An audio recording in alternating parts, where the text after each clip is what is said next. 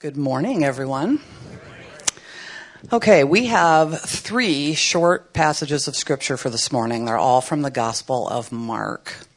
So our first reading is from Mark chapter 1, verses 14 and 15. Now, after John was arrested, Jesus came into Galilee proclaiming the gospel of God and saying, "The time is fulfilled and the kingdom of God is at hand. Repent and believe in the gospel." And next we have Mark chapter 14, verses 27 and 28. And Jesus said to them, "You will all fall away, for it is written, 'I will strike the shepherd, and the sheep will be scattered.' But after I am raised up, I will go before you to Galilee."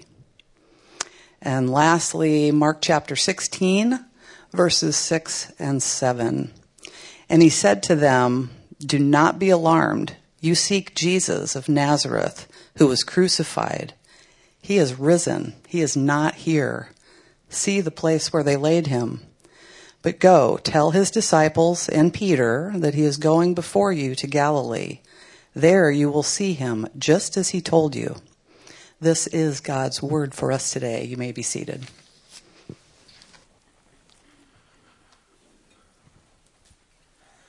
Today we are continuing in Mark, although this is only kind of within the series of Receiving the King. The Receiving the King series sets out to go through the entire book of Mark from beginning to end, and we end roughly with the resurrection around Easter, so that is all by design. But today there's some time in the schedule for us to talk about big ideas and to think more about how does the whole book of Mark speak to us, because it is a time for big ideas. We're all used to this idea of it's the end of the year, it's New Year's Eve day. We're thinking about what has happened and what is going to happen. We're thinking about the fact that a year has gone by or has almost gone by and another one is waiting. And some of us handle this in a variety of we all handle this in a variety of ways. And some of us want to handle this in the way where we look at this last year and we think, finally, it's done. I'm done with this last year. Anybody in the I'm done with this last year camp? All right, so you are of a type, right? And for a variety of reasons, it could be financial things, it could be family things, health things, who knows what. But for whatever reason, 2023 was not your year, and you're ready to be done with this year. And others of you are perpetual optimists. You never met a bad day. You are so excited about the fact that it is almost next year. Who's in that camp? Anybody? We've got a couple of you here. You talk to me. I know who you are. And you're excited. It doesn't really matter, right? It could just be Monday tomorrow. It doesn't have to be a new year, but you're excited because you're always excited. And in talking about the gospel, in talking about the big ideas of the gospel today, I want us to think about what is it that Mark is telling us about Jesus. Because in his gospel, in the book of Mark, we get these big ideas about Jesus being God, being man, coming to earth, dying to save us. And we need to understand, what is it? What's the focus? Why are we hearing all of this? What's the core of all of this?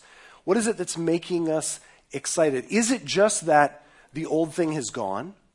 Is it just that a new thing is coming? What is it that is supposed to get us interested in this Jesus? So today, we're talking about those 3 passages, but there's really just one message, and there's really just one person, Jesus, the Christ, the Son of God. So we want to focus in on him today. I want to see from these 3 passages in Mark where Jesus tells us the good news. He himself tells us about himself. He tells us what the good news is. And then he shows us how we can have an honest hope in him. I'm going to explain to you what I mean by honest hope. If you've ever thought about what a false hope is, you probably already know what an honest hope is or a true hope is. But we're going to talk about what an honest hope is, and then we're going to talk about faithful love, because this is ultimately what Jesus is all about. So as we think about this new year coming, about this old year ending, as we think about this whole story of Mark, about Jesus coming, about him having come and about us waiting for him to come, I want you to focus in on these things today. Pray with me and we'll get started. God, thank you for a new year. Thank you for an old year ending and a new year starting. God, you have provided all that we need, and I pray that we would see that everything we need, all of our needs are met in you. Help us to see how we can focus in on you today in the same way, Lord, that you presented yourself as the fulfillment, as the completion of God's plan, as the long-expected Savior. Lord, help us to put our hope in you and our trust in you and see how your faithful love is all that we need today. Lord, it is a big thing to undertake a new day for some of us. For some of us, we struggle just to get out of bed, just to come to church here or to see people. Lord, others of us, we are so convinced that we can do all things in our own strength. And in both cases, we just need you. Be everything we need today, I pray in your name, Jesus. Amen. So let's talk about this first passage. Mark 1, this is literally the beginning of the book of Mark. This is Mark's gospel. He is explaining to all of those people who would come after him, right? Mark is a follower of Peter. Yes, he's a follower of Jesus, but he is a follower of Peter, and we think that it is very likely that the way that the book of Mark is written is that Peter is dictating and Mark is writing. And so Mark and Peter together give us this account of Jesus. One of the first things that we see Jesus say in the book of Mark is this: the time is fulfilled, the kingdom of God is at hand, repent and believe in the gospel. So think about this as an entree into who Jesus is. We're talking about the big idea of Mark. What is this big idea we need to take away from the book of Mark? Well, that Jesus is, that the time is fulfilled, the kingdom of God is at hand, he has come. That's super important, just that he's there. So that's the first thing. Jesus exists. He's a person that they hadn't anticipated, but here he is, and now he's going to talk to us. He's going to tell us what it is he wants us to know. And he says this. He says, I am bringing you the kingdom of God. It's at hand. They had all kinds of ideas about what the kingdom of God was supposed to be. They had ideas about the law, about the temple. They had ideas about the Jewish people becoming prominent in the earth. And Brooks has talked about this in the last couple of weeks. Their hope, their anticipation was for a political savior. They wanted somebody to come in, kick out the Romans, make the Jews great. Right? They wanted somebody to make their political nation great. So those are the ideas they had about the kingdom of God. And Jesus, who's born in a manger, Jesus who looks like a carpenter's son, who looks like a nobody, Jesus is the one who's saying, no, I'm bringing the kingdom. So he's turning all those ideas on their head. They don't know what to expect anymore after Jesus shows up, because he says, this is what the kingdom of God looks like. He says, repent and believe. And that's the good news. So before we get any further into what is the big idea of Mark, understand that this is how Jesus wants to start the story. And yes, it's Mark telling Jesus' story, but Mark is just recounting to us what Peter remembers from those very first meetings when they got together as disciples and they're speaking to one another and Jesus is teaching them. And Jesus says, here's the good news. The good news is repent and believe. And why is that good news? Why is it good news that Jesus equates, he puts together the idea of the kingdom of God coming with repentance and belief? It's good news because if we want to bring about the kingdom of God, if we're going to be the ones who do it, we're not going to do it this way. We're going to do what the Jews had in mind. We're going to try and organize some sort of political movement. Or we're going to set up a bunch of rules and laws that people have to follow. In fact, God in the past has used rules and laws in the temple system to bring his people close to him. And the good news, Jesus says, is that all of that is unnecessary with me. Simply repent and believe. So that's the beginning. That is the beginning of the big idea. That's the beginning of the gospel, that we don't need anything else. And for a lot of us, this is still very difficult. Because, like I said, many of us are in that place where we look at all of the trials, all of the struggles, maybe of just this past year, and we think, I couldn't accomplish anything. I can't do anything. And some of you literally struggled to get out of bed this morning to come here, whether it's because of depression or it's because of just discouragement, whatever it is, you feel like you cannot do a thing. And Jesus is saying, that's okay, you don't have to. You need to repent. You need to turn around. That's what repent means, right? It means turn around from the thing that you've been doing that you know is wrong, go the other direction, and believe that he is who he says he is and he does what he says he does. That's it. So it is not on you. It is not on you to make this next year amazing. It's not on you to save your soul. It's not on you to accomplish any of the things that you know need to be accomplished. Jesus says, repent and believe. If you want to see success in this life, if you want to overcome all of those things that are burdening your soul, repent and believe. And likewise, for those of you who are on the other side, who are completely convinced that you are going to knock it out of the park this year, you're going to meet your sales goals and your family goals and your personal goals, you have got 6 gym memberships lined up for January, and you are ready to go, right? For those of you who are in that boat, this is also good news for you because you will run out of steam. And you will miss those goals, and your family will not respond the way that you want them to. And your body will not respond the way you want it to, right? These are all going to happen to you, no matter how faithful you are, motivated you are. And so this is good news for you today, too, that you need to repent and believe, and Jesus is going to take care of everything else.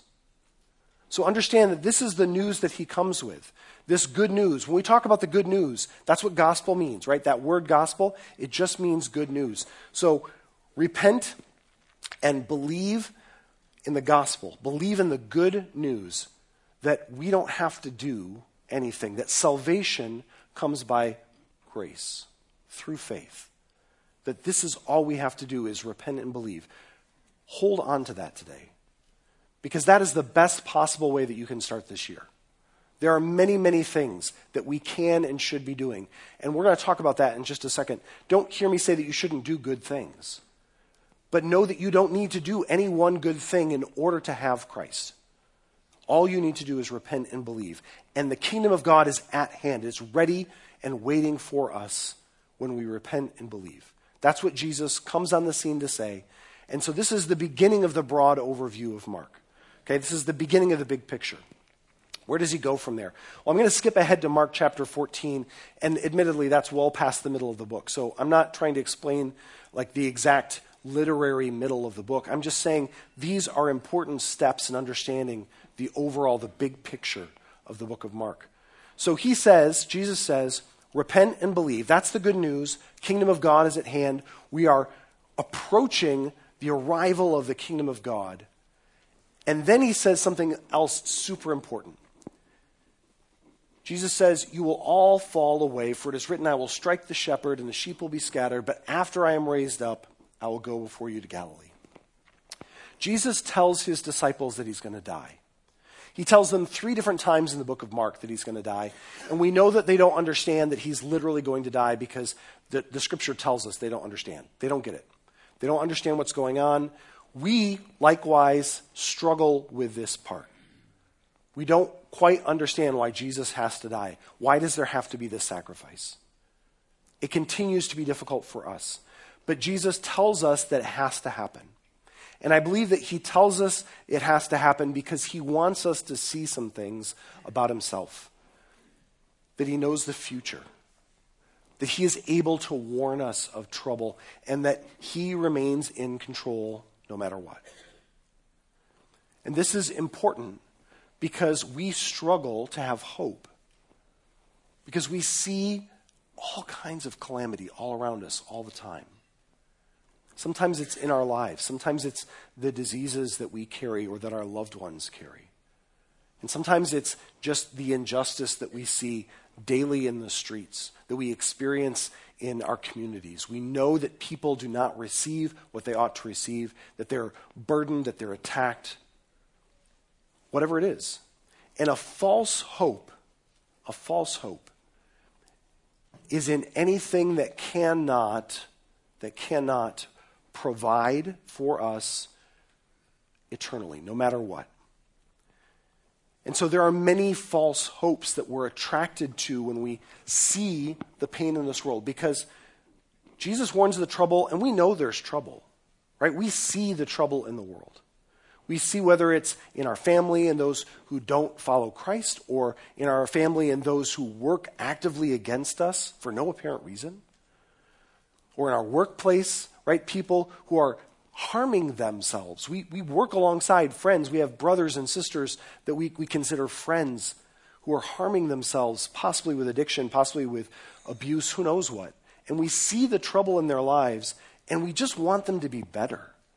And so we hope for those things, right? We hope that our kids would walk with the Lord. We hope that our kids would do good, that our friends would stop harming themselves, that diseases would stop, would be cured, that people would find justice, that societies would find peace, that wars would stop. And those are all good things. We should desire good things.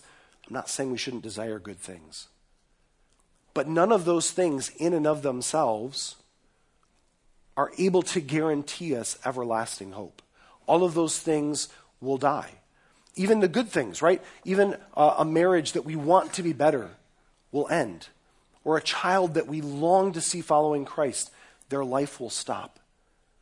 And so we know that we need something that goes beyond even death. And this is what Jesus is offering. And so today, that's why I want you to see that this is the pinnacle. This is the very middle, right? The very top of where his big idea goes, is that this hope is an everlasting hope that he secures for us. And here's how he shows us that he secures it. He knows it's coming. Understand, Jesus says to them, you will all fall away, for it is written, I will strike the shepherd, and the sheep will be scattered. He knows exactly what's going to happen in the future. He is telling this, he is sharing this message with his disciples. So yes, those are the people that have chosen to follow him, that have thrown in their lot with him. They're walking through this world with him. But he knows that these people are going to betray him. Peter, very specifically, or very famously, Peter's going to betray Jesus. And Jesus says, I know that's going to happen. In fact, I know that I'm going to be struck and all of you are going to run away. That's what I know. I understand that. I know the future. And you are going to have this trouble. You're going to be scattered. You're going to go and you're going to run and you're going to be afraid. But, Jesus says, I remain in control. I hold the future. I know what's going to happen, and I'm going to be raised up, and I'm going to go before you into Galilee, just like I did when I first came, just like we all did together, we're going to do together again. So you do not have to be the kind of person who is always struggling with every detail, with every effort to put yourself into things. You don't have to be the kind of person who's just convinced that you can succeed in this world, that you can do everything. You do have to be the kind of person who puts your hope in Jesus no matter what. Because he's the one who knows the future. He's the one who understands the trouble that is coming, and he's the one who can guarantee a future, an everlasting hope. Understand that when Jesus says, after I am raised up, that in those words, after I am raised up, is our eternal hope. Because he is saying, after I have defeated death, I'm going to go before you to Galilee, and I've got some stuff for you. I've got a plan for you. And his plan includes the Holy Spirit. After Jesus goes before them in Galilee, he comes together with them and he says to you, listen, I want you to stay together. I want you to stay together. I'm going to clothe you with power from on high. And I'm going to give you my Holy Spirit. If you are familiar with Galatians, you know that Jesus gives us a Holy Spirit that provides not just power in the sense of being able to do great works, but power in the sense of daily living, to have a true and honest hope that's reflected in things like love and joy and peace and patience, kindness, goodness, gentleness, faithfulness, self-control. All of those things come about because Jesus gives us his Spirit. And so when we talk about an honest hope, it is one that recognizes the trouble, but also recognizes the end of that trouble. And think about all of the other things that you might put hope in. Think about the things that I mentioned earlier, things like your family and your job and your friends, wanting to see justice even in society, good things to put your hope in. None of those things last eternally, but Jesus does. And he knows the trouble that comes with trying to bring about those good things. And he also provides the solution that absolutely brings them to pass. Because if we seek the good of our neighbor, if we seek the good of our society, our community, our family, for its own sake, just because we want them to be at peace, it won't last. But if we recognize that we will have trouble in this world and that Jesus has overcome the trouble, we can have all of those things, and with them, love, joy, peace, patience, kindness, goodness, gentleness, all of those things. Because that's what Jesus is trying to bring us. Not just success in this world, not just success as this world calls it success, but eternal hope. A true hope, an honest hope. A false hope, I said earlier, a false hope is one that cannot make good on its promises. You guys know this, right? You know this when you train up your children. You know this when you encourage your friends. When they put false hope in something that is clearly false, right? People who have a gambling addiction, this specific addiction, right, is built on a false hope that the next bet will pay out, that then I'll win, that then I'll be satisfied. People who have an alcohol addiction put a false hope in the fact that this time the pain will go away. This time the stimulus that's bothering me will stop. This time I'll forget, right? There are all kinds of ways in which we put false hopes in the things of this world. And Jesus is saying, no, don't do that. You're going to have trouble. Put your hope in me. I know you will have trouble. I know the specific kinds of trouble you're going to have. I'm going to be struck. You're going to be scattered. But do not fear. I'm going to rise again. I'm going to go before you into Galilee. And here's how he addresses the aftermath of that. Because we get to Mark 16, and this is the end of the book, right? This is the end of the story in Mark. Mark does not include some of the things that the other Gospels include about how Jesus interacts with the disciples after his resurrection. It's pretty limited. But in Mark, we get this encounter with the angel and Mary in the tomb. And so the angel is speaking to Mary, and the angel says, don't be alarmed, right? Angels are always telling people not to be afraid because angels are scary. You guys know this, right? They're not friendly. They do not look like Precious Moments figurines, right? Anybody know what a Precious Moments figurine is? Yeah, okay. Right? They're scary. They're frightening. And so they're always telling people, don't be afraid. You seek Jesus of Nazareth who is crucified. He has risen. He is not here. See the place where they laid him. But go and tell his disciples and Peter that he is going before you to Galilee. There you will see him just as he told you. And the angel knows what Jesus said in Mark 14. The angel knows because God has revealed to his angels his plan, and they are his messengers. That's what angel means. It means messenger. And they're giving this message now to Mary to give to the disciples. And so understand that Jesus is loving his disciples faithfully. He is loving us faithfully, even with these words. Here's the big idea of Mark. The kingdom of God is at hand. The kingdom of God is here. All you have to do to enter the kingdom is to repent and believe. That's it. That's all you have to do. But now that you're in the kingdom, now that you've repented, now that you've believed, don't put your hope in the things of this world. Put your hope in me, Jesus says. I have an everlasting hope. I am an honest, true hope. I know you're going to suffer. I know that there will be trouble in this world, but know that I know the future. Know that I understand everything that's going to happen, and I'm in control. And know that I love you. See how Jesus loves his disciples in this passage. He knows our fear. Don't be alarmed, right? The angels are always saying don't be alarmed because they're scary, but they're also saying don't be alarmed because Jesus understands that we are afraid. And so he instructs his messengers to bring this word of peace to the people that they encounter. He knows that they're going to be afraid, and so he says, don't be afraid. This is not a situation in which you should be afraid. I love you. And so he knows our fear. He addresses our fear. He even addresses our doubt. You have to know, you have to believe that Mary, the other Mary that's with her, they go into the tomb, and they are afraid that Jesus has been stolen. They think that Jesus' body has been taken away by Romans, by Jews, by conspirators, somebody, right? That's their understanding, that Jesus' body has been stolen. So they doubt that he is risen again. They don't understand that. Again, we know that they don't understand that because the Scripture tells us they don't understand that. Not until after he's risen do they get it.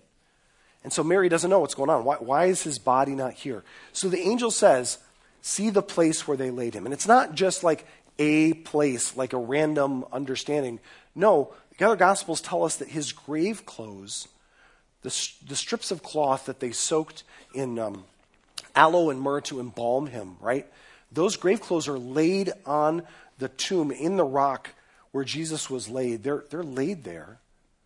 And so the angel says, look at this. Here's the cloth that Jesus was wrapped in, and it's empty. He's not here.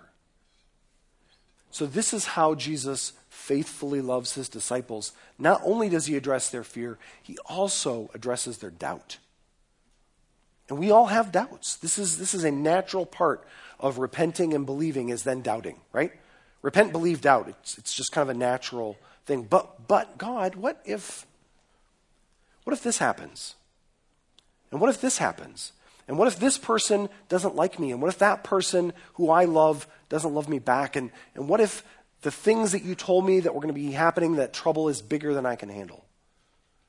And Jesus knows that they will have those doubts, and so he addresses those. He says, see the place. See the place where they laid him. And then go and tell his disciples that he's going before you to Galilee just as he told you. Remember? Remember that Jesus said, I know I will be struck and you will be scattered, and I will go before you into Galilee. Remember he said that before he died? Well, now he is raised up just like he told you, and he's gone before you to Galilee just like he told you, and you're going to see him. So go. So this is what it means to live in the faithful love of Jesus. It's to trust that he fulfills his promises. We're not very good at this, you and I. We make promises that we don't keep, right? This is a practice that we are in because we're people, because we're human. We're fallen, we're sinful. We know how to do that well. We don't know how to keep our promises well. If we do, it's because we're relying on the Holy Spirit, because that's where true love comes from. That's where hope and help come from. So see this big picture today. See this big picture in Mark. Jesus says the kingdom of God is at hand in him, in Jesus. We talk a lot about being Christians, coming to church, and we have ideas about what that means. And ultimately what it means is following Jesus, being his disciple. Coming to a body of believers and joining with them in walking the way that Jesus walked. And it starts simply by repenting and believing. And then daily it looks like putting your hope in Christ. And daily it looks like accepting faithful love from Christ. Because we can't do this in our own power. We cannot do this without Christ's love. I'm going to read to you from 1 Corinthians. You guys know this passage. If you want to turn there, it's 1 Corinthians chapter 13. It's often called the love passage. And Paul is writing this to the Corinthian church as an admonition. He is scolding them. And it's a beautiful passage, and it's often read at weddings. And it's often read when people are dedicating their lives to love. And so it is about love. It is a good passage about love. But understand the context originally was, hey, Corinthians, you're not loving each other well. And so Paul writes to them about what love actually is. So when I say to you that you need to live in the faithful love of Jesus, let's remind ourselves what that love looks like. So 1 Corinthians chapter 13, starting in verse 4. Love is patient and kind. Love does not envy or boast. It is not arrogant or rude. It does not insist on its own way. It is not irritable or resentful. It does not rejoice at wrongdoing, but rejoices with the truth. Love bears all things, believes all things, hopes all things, endures all things. Love never ends. As for prophecies, they will pass away. As for tongues, they will cease. As for knowledge, it will pass away. For we know in part and we prophesy in part, but when the perfect comes, the partial will pass away. When I was a child, I spoke like a child, I thought like a child, I reasoned like a child. When I became a man, I gave up childish ways. For now we see in a mirror dimly, but then face to face. Now I know in part, then I shall know fully, even as I have been fully known. And so now faith, hope, and love abide. And abide means live, means dwell with. Faith, hope, and love dwell within us. These three. But the greatest of these is love. And the greatest love is God's love. So I ask you today to reflect on this. That Jesus has come and he is waiting. Just like the old year has come and the new year is waiting, and we are in a space right now today where it's neither really the old year, it's not quite yet the new year. This is our relationship to Christ right now. He has come and we know he's returning. We know he's waiting to come back. But we're stuck in this moment, this middle. So how are we going to live? Jesus gave us a way to live. He said, believe the good news. So I'm going to ask you, will you believe it today? Will you accept Jesus at his word? There are lots of you who have read his words before and you haven't accepted them. Not in your heart, not really, not actually. And there are lots of reasons for that. You have concerns about the credibility of the testimony. You have concerns about whether this book can be trusted. These messages from people in ancient times can be trusted. Some of you are concerned that Jesus may not have existed.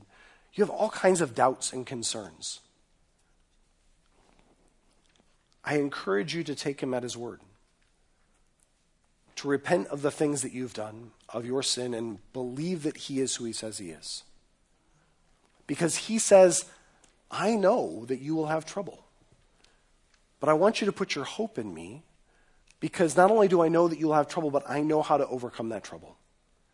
I know that I can come into the world, see all of this trouble, die, reconcile you to my Father, and give you everlasting life. So I want you to have an honest hope in me and receive faithful love from me. All of those things that I just read, we're not going to do, right? Love is patient, love is kind, it doesn't envy, doesn't boast, it's not arrogant or rude, does not insist on its own way. Who insisted on their own way this week? Anybody? Just the kids, right? Just the little small children did that? All of us did that. Possibly today. That's not love. And Jesus doesn't do that with us, right? Understand that Jesus could have come to this world and he said, hey, here's the good news. Believe me or else. Believe me or I'm just going to strike you down here in this moment. But he doesn't.